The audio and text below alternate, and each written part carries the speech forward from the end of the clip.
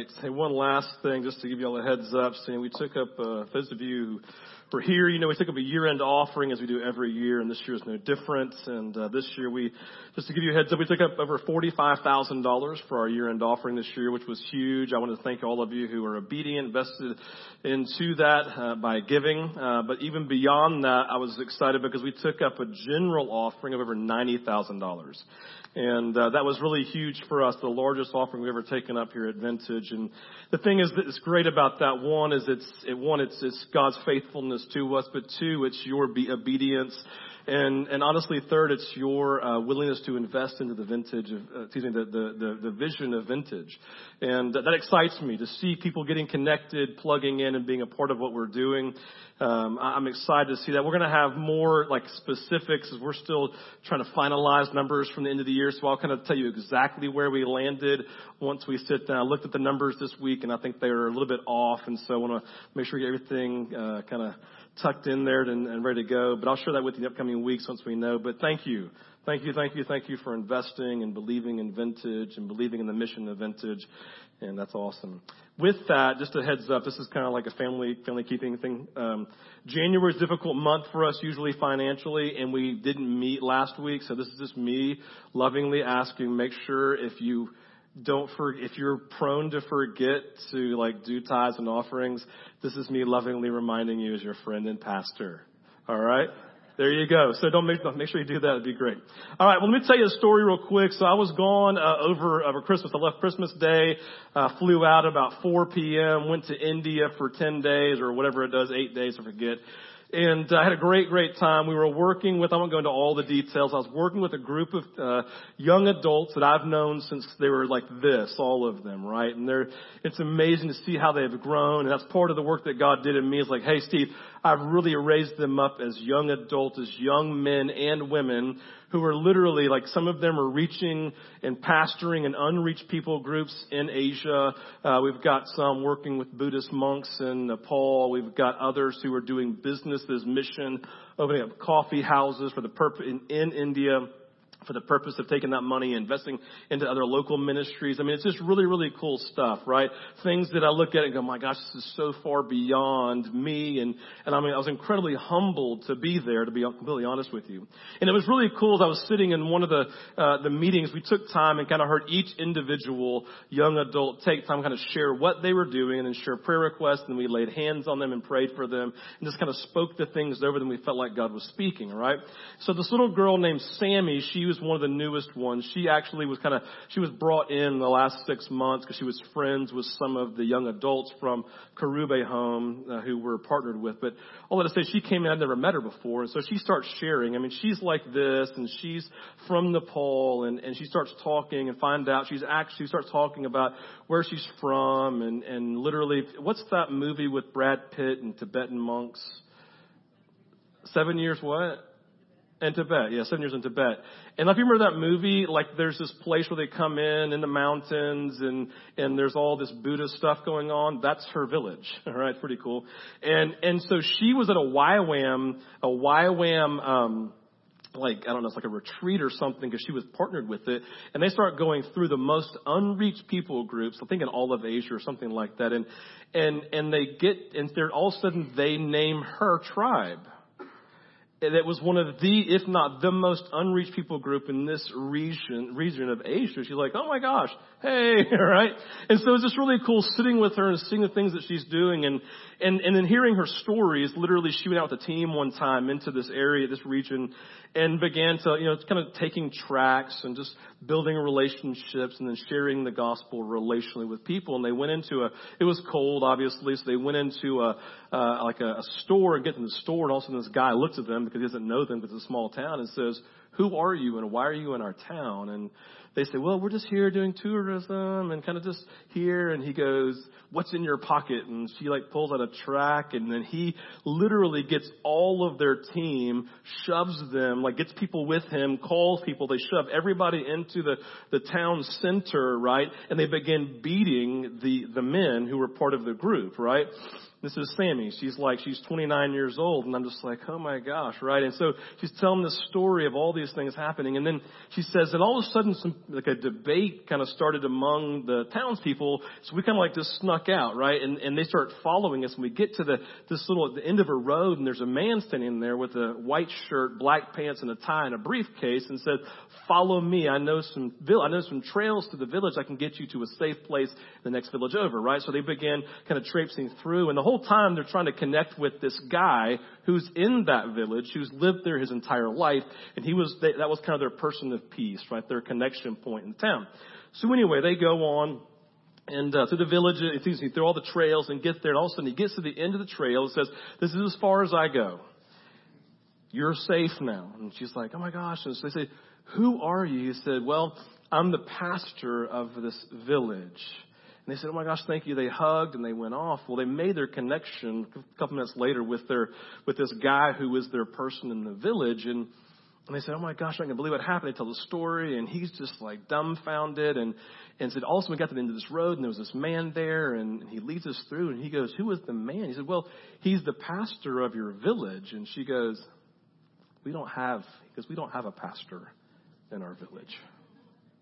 She'd been let out by an angel all the way through these trails to get to the other side. You know, I tell you that story because as I sat there as a pastor from Dallas, Georgia, right, ministering among us, our suburban, middle class, I'm going, Jesus, there's something about her life that drastically challenges me.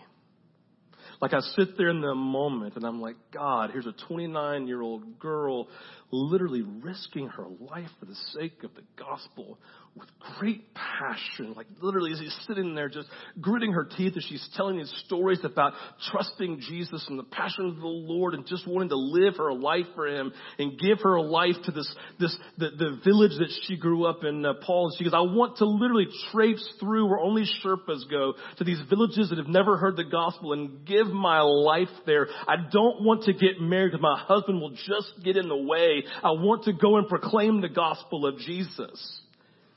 And I'm challenged. I'm challenged on so many different levels. And I'm like, God, and here I am. I'm like the pastor coming, right, to the teacher, the men of the cloth to come and share the good news, right, to teach and to train. And here she is. And I'm just wrecked. I'm just sitting there smiling. And inside I'm melting because I'm like, God, there's something about her. What is it? And in the moment as I began to pray and to process and I spoke over her life, and it was a beautiful thing, right?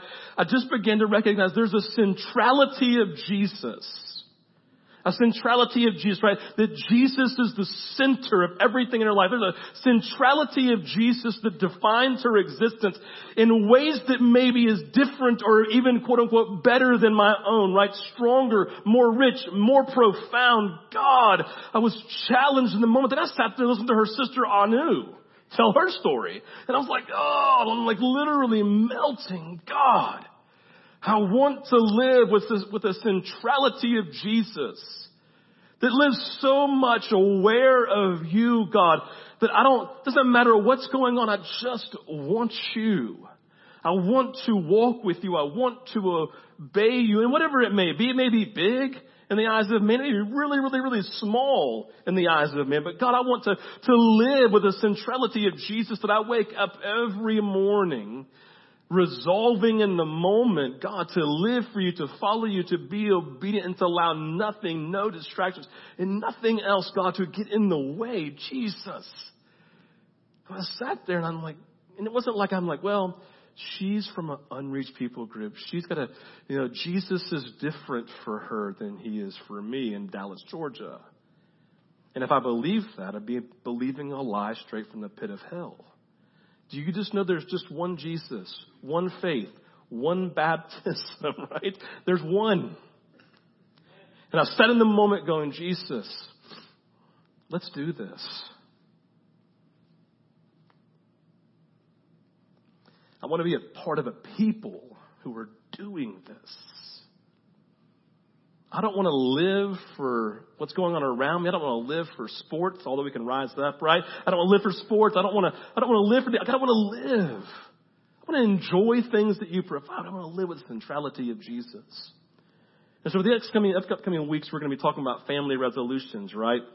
Remember me kind of focusing on specifically your marriages and your parenting, right, and your finances. But the reality and the idea of the centrality of Jesus in the middle of all of those. But the reality is it's not just talking about those things. We sang this song, I forget the lyrics, but the very end, like, that you would then send me.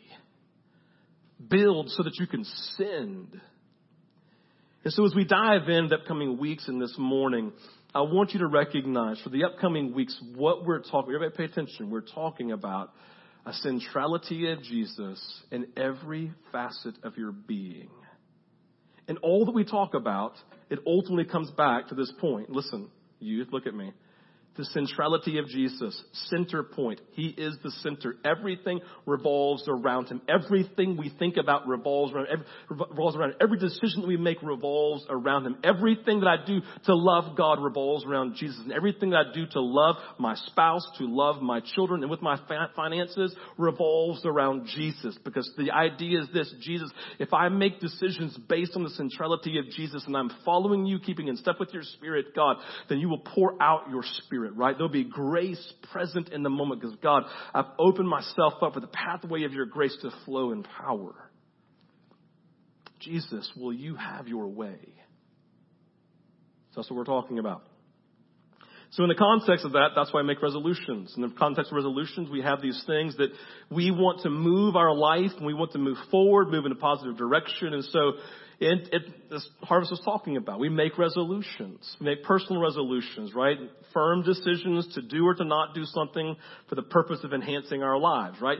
So you make these resolutions. You come to 2017 and you look back on your year and you look back at your failures, look at your successes, and you see these things in your personal life that you want to do. So you make a firm decision, either do something I wasn't doing or not to do something that I was doing, right? Don't eat sugar. That is not my resolution, praise God, right? And that because I want my life to be enhanced. I want something of breakthrough, right? So we make these resolutions. And it's beautiful. These resolutions can be healthy as we focus on growth areas where we fell short and want to improve on this year, right? We make decisions that if followed through on could truly change our lives. And for most of our personal resolutions, they're noble. We want to lose weight, get in shape, spend more wisely, etc. However, I want to invite you this morning into this conversation about family resolutions, because family resolutions are a little bit different. They are selfless resolutions, that we are firm in our decision to do something for the purpose of enhancing the lives of those that are around us as we focus on marriages, parenting, and finances, but all these other issues that you face in life. The centrality of Jesus, an intentionality of centrality of Jesus, so that everything that we do as we make resolutions is ultimately to give our life on behalf of others, so that they can live enhanced lives, so that they can grow. So we begin by looking at Paul. I'm just going to look at this real quickly this morning, but Paul makes a resolution in 1 Corinthians chapter 2 and 1 through 5. We're going to look at verses 2 and verses 5. It says this, Paul speaking, "For I resolved to know nothing while I was with you except Christ crucified, so that your faith might not rest on human wisdom, but on God's power." Now you can go and read the whole thing for yourself. I kind of took his 2 primary points and put them together. "For I resolved to know nothing while I was with you except Christ crucified, so that your faith might not rest on human wisdom, but on God's power." Paul made a resolution. Paul made a resolution. It was a selfless resolution. It was a resolution focused on what was best for those that he was in relationship with, right? A resolution that connected with the heartbeat of God. He said, he left Athens, Greece, right after he just preached in the Areopagus, had just preached this fantastic, from the theologians say the most powerful sermon he ever preached, right? With a little bit of results, and he gets on the boat. We don't know exactly what's stirring and going on in the heart of Paul, but there's something going on inside where he begins to pray that caused him to resolve that, listen, when I leave this people to come to this people in Corinth, I'm going to make a resolution to know nothing among them except Christ crucified. I'm going to make much of Jesus. I'm going to exalt him. I'm going to make sure that no one is focusing on me. No one's talking about my name, that no one is ultimately speaking about me. I want them to speak about Jesus. I want their faith to reside not in a human being, but I want it to reside in God's power and the goodness of God and the reality of Jesus. There's a resolution And you recognize this. It was selfless. Why? Because I don't know if you know this or not, and you've probably never met a single pastor like this, but sometimes pastors are egomaniacs. Like, they love having a church be all about them and focus around them and people to honor them by talking about how great they are and to never disagree with them. They love to big things about themselves, right? And so Paul comes in the moment and says, man, I could go and lay hands on the sick and all this kind of stuff, which he actually did. But in it, he came preaching Christ crucified, focusing on Jesus, saying, because it's really, really important to me. I'm resolving to make sure that I'm not glorified. I'm recognizing that Jesus has to be raised up and glorified. The centrality of Jesus in the context of a relationship with his spiritual family in Corinth. Resolving that they know not him primarily, but Jesus, the cross, Christ crucified, so that their faith might not rest on words of human wisdom, but on God's power. He resolved to get out of the way so Jesus could be the object of their faith. Paul did this. And the idea for us is that we have to come to a place that as we make these family resolutions with an intentionality of the centrality of Jesus and all of our being, that we are resolved to know Jesus and to lift him up and to make all things about him. So let's begin here this morning. Our family resolutions must begin with humility. Our family resolutions, in the context of all that we're doing, they must begin with humility. Family resolutions like Paul's resolution don't begin with what's best for me. I'm not looking at my marriage about what I can get out of it. I'm not looking at my spouse, what they need to do to make my life better. I'm not looking at my children to make sure that they make me happy and do what I need them to do to make my life complete and full. I'm coming in the moment and saying, God, it's not about me, it's about them. It's not about what I'm doing with my finances and how I gather them for myself. Jesus, it belongs to you. How do you want me to honor you with everything that I have, Jesus? It begins with humility. It begins with not what's best for me, but it begins with what is God's best.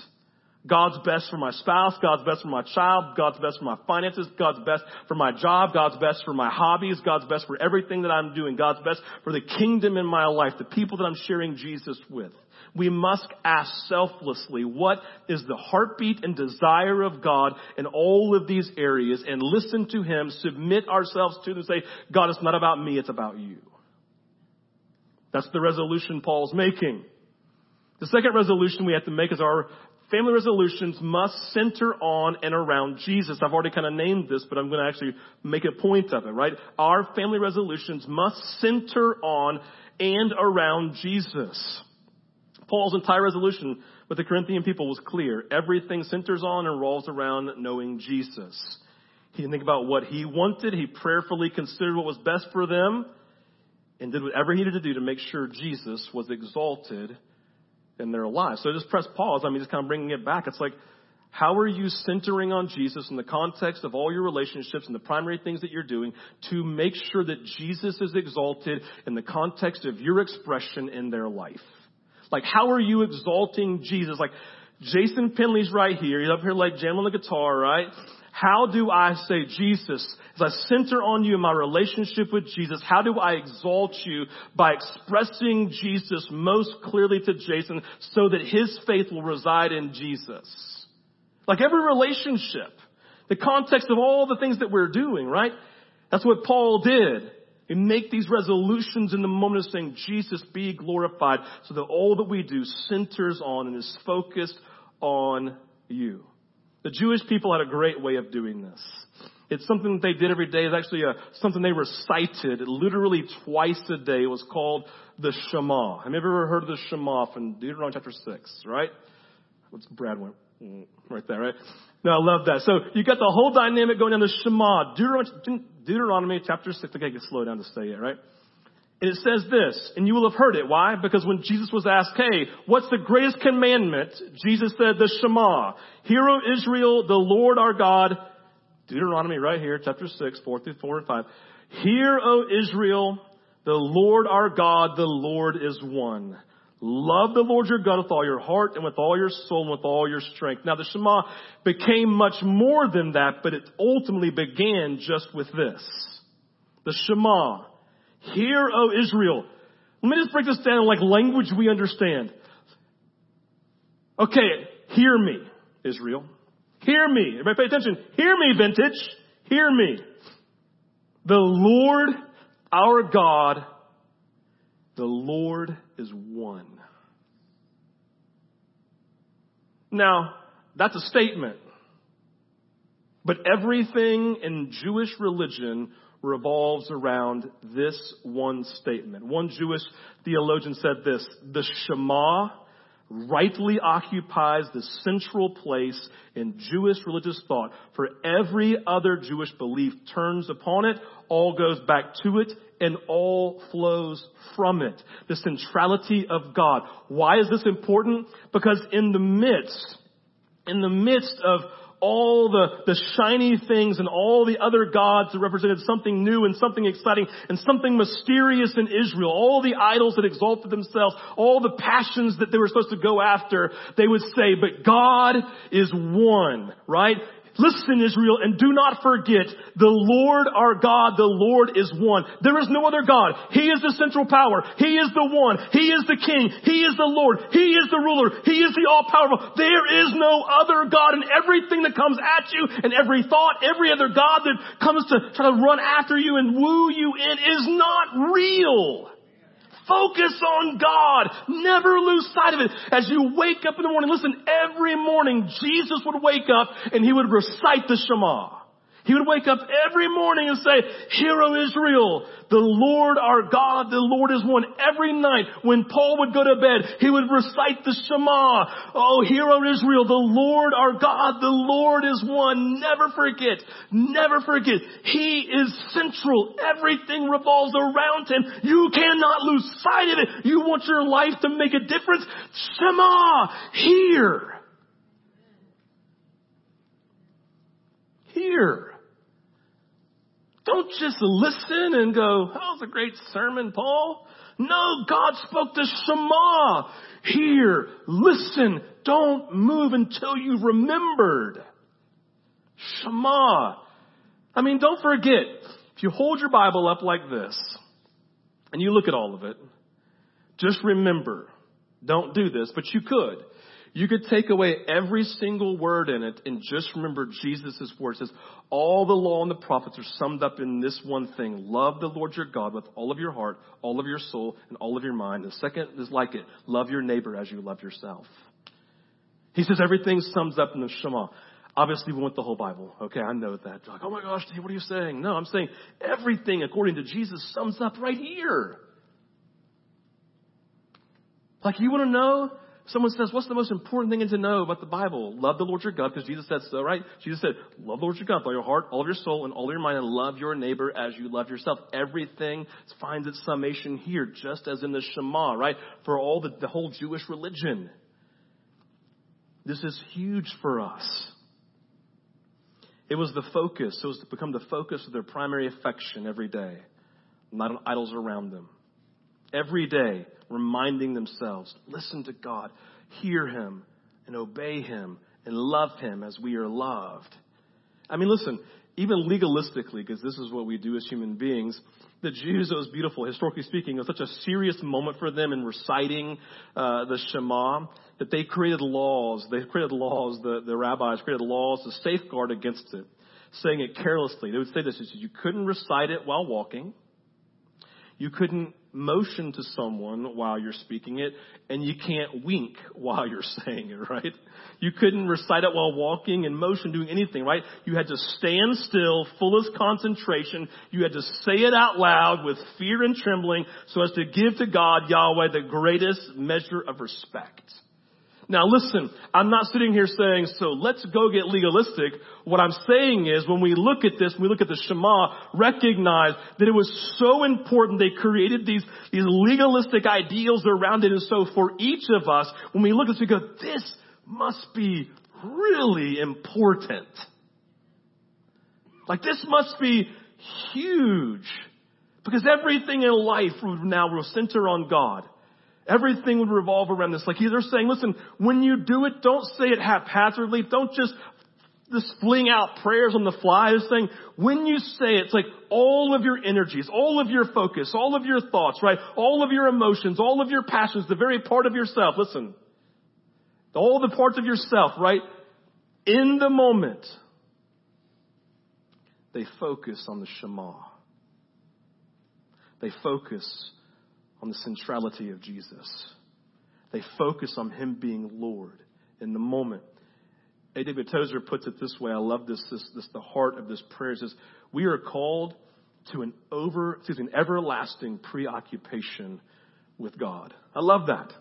We are called to an everlasting preoccupation with God. This was the purpose of the Shema. Cause people to be preoccupied with God again and how they view their lives and the lives of their neighbors, right? I love that. All of these pieces. And we see this in the last couple of verses. I didn't read these, but it says, these commands going on in Deuteronomy 6 says, these commands are to be on your heart, impress them on your children, talk about them at home, on the road, when you lie down and when you get up, etc. It goes on and says, listen, all he's saying is, this needs to be discussed in your family wherever you go. And do you know what he's talking about? Everybody pay attention. This is super big in our culture. He is saying to them, I'm going to use our language. You parents have a responsibility to disciple your children. It's not Timothy's job to disciple your children and youth. It's not Geraldine's job to disciple your children primarily, right, in children. It's not even my primary job to disciple you in the context of Vintage and disciple your children, right? You parents have the responsibility. If you send your kids to Christian school because you want them to get a good Christian education, it's secondary. You have the primary call in their life to disciple them, to speak about it when you're talking about it at home, on the road, when you lie down, when you get up, right? You have responsibility. You have responsibility, spouses, to primarily come alongside and invest into your spouse and to love them unconditionally, right? Not thinking about yourself primarily, but thinking about them. What is best for them? How do I bring about the centrality of Jesus? How do I promote Jesus in their life? How can I give them what they need without first focusing on what they're not giving me? All of these pieces, we have a responsibility for discipleship. We have a responsibility for investing in loving fully our neighbors and loving God, right? We have this responsibility. The Shema, the great commandment, must be our focus, and it should affect all of our decisions, especially now coming back to our resolutions. Do you see now how personal resolutions, although they may be great for you, can't be the primary resolutions? Like, do you see how the nature of these resolutions that Paul made focused around the Shema probably? Like in the idea, like, I don't know that I'm just saying this. This is like a what if, right? The what if game you can play when Scripture's silent on things, you can play the what if game. And so the what if game of the silence of Scripture is like, what if Paul was literally on his way, ever journey he was in, he was on his way from Athens, going over here to Corinth, and what if? Okay, don't ever go quote me on this. I'm just saying a what if. What if he's like reciting the Shema in the morning and God just pricks his heart and says, Paul, it can't be about you. Remember, behold, listen, the Lord is one. Don't forget that everything revolves around me. It's the Shema. It's the whole premise of everything that you believe about me. I'm one. I'm authority. I'm power. I'm goodness, right? Everything that they do in Corinth has to revolve around the centrality of Jesus. So focus. I'm just saying it's a what if. Everything in his life for Paul now coming to Corinth would focus on centrality of Jesus, making much of him. So for our family resolution, we have to begin with this idea of God and Him alone. So coming back, take a deep breath. Remember, we come in humility. The focus is on Jesus. So we're really intentional now in our lives for the Shema to make sure that our lives are focused on the centrality of Jesus. Because I don't know if you can't really lead people to Jesus well if you're only focusing on yourself. Like that was my takeaway. Listen to Sammy talk about her experience. I'm like, my gosh, I'm not sure I would do any of the things she's doing because that would make me really uncomfortable and I wouldn't have a nice bed to sleep in sometimes, but I'd probably get cold and someone might try to punch me in a village. And I went, whoa, man, that's a lot of me. It's a lot of Steve in that, a lot of fear of man in the context of that. Wow, God, that's not really much of Jesus in that thinking. Wow, God, right? The centrality of Jesus, my resolutions then in the context of my relationships and things I'm involved in. God, then you have to humble myself, not about me. God, what is best, right? They must start with His best interest in mind, not our own.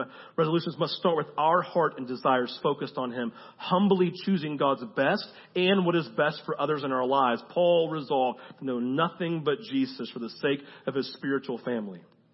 And so in our lives, right, we have to get to this place. Jesus first. And so practically expressed, as we end our time, ministry team can come forward, or worship team. Shema. Hear, O vintage. The Lord our God, the Lord. He is one. And we must, in the context of every relationship, resolve to love the Lord our God with all of our heart, all of our soul, and all of our mind. And Jesus added to it because this goes with it. And we must love our neighbor as we love ourselves. Who are our primary neighbors? The people we're around every day. And it begins with our spouse. It begins with our children. And I would say it begins with our finances because the finances are a picture into our soul of where we have control and areas we're trying to control. And so for us, it's saying centrality of Jesus. God, what are you doing? What are you speaking into the moment? So take a moment this morning to invite you to close your eyes as we come into this time of prayer.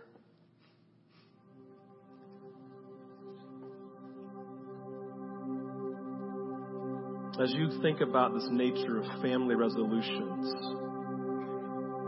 so just ask you a few questions. This is the application piece, so make sure you pay attention. So think about the Shema. Think about the great commandments. You think about this resolution that Paul made. You think about the story of Sammy. Where is there a lot of you in your life? Where is there a lot of you? Where is there a lot of you in the context of your marriage? Where is there a lot of you in the context of your parenting? Where is there a lot of you in the context of how you view your finances? Where is there a lot of you in the context of what you're willing to do and not to do? Where is there a lot of you in the areas of getting uncomfortable and of dying to self?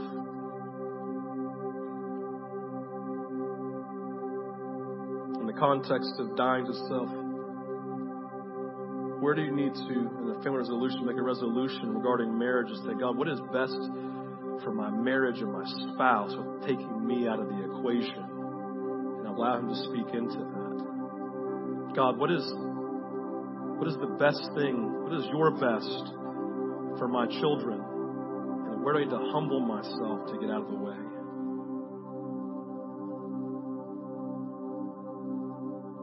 Where do I need to sacrifice to increase life in my spouse? God, where do I need to prefer my children for their growth?